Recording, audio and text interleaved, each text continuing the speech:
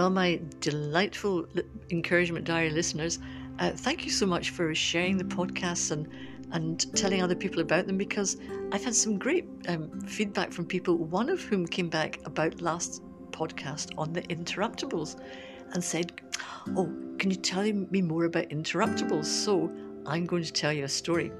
And it's a story about, and it brings the interruptibles into it. I presume some of you will have heard of the story of Noah and the Ark. And we all had the wee wooden arks, and we get, kids get these toys, wooden toys with two animals that go into the arky, as the song went. And I happened to be listening to the story of this Noah and his Ark on an app as I was going for a walk.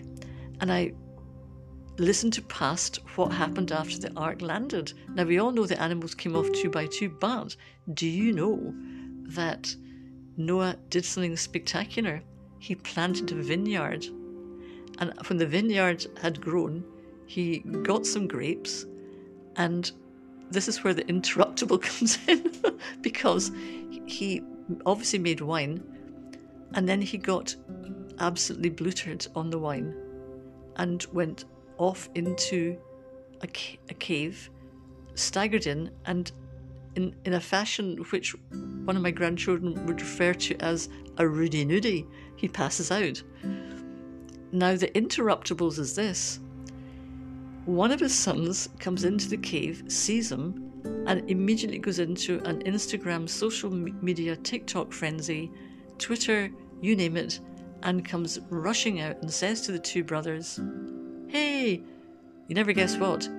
Dad's blutered, he's passed out, and he's starkers in this place, expecting the two other brothers to go along with it and post it on social media. In those days, probably be leaf paintings and putting it on the side of a tree. Who knows? However, here's the wonderful interruptible thing. Rather than going along with that, the two other brothers interrupt the whole thing, and they get a blanket and they hold it one with each on. So they stretch it across between each other. They stretch it across between themselves.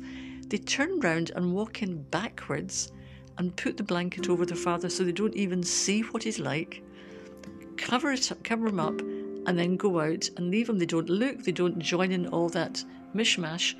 And they interrupted the older brother's plan to have a social media frenzy with what was happening, simply by interrupting that, by doing something counterculture, which was turn their back and not join in the frenzy. I thought that was fantastic. So my real encouragement is, first of all, don't ever get blutered, and if you do, try not to have a rudy nudie. But my real encouragement is, think about how you can be an interruptible in somebody else heading down a path that's going to do something really damaging or stupid to somebody else.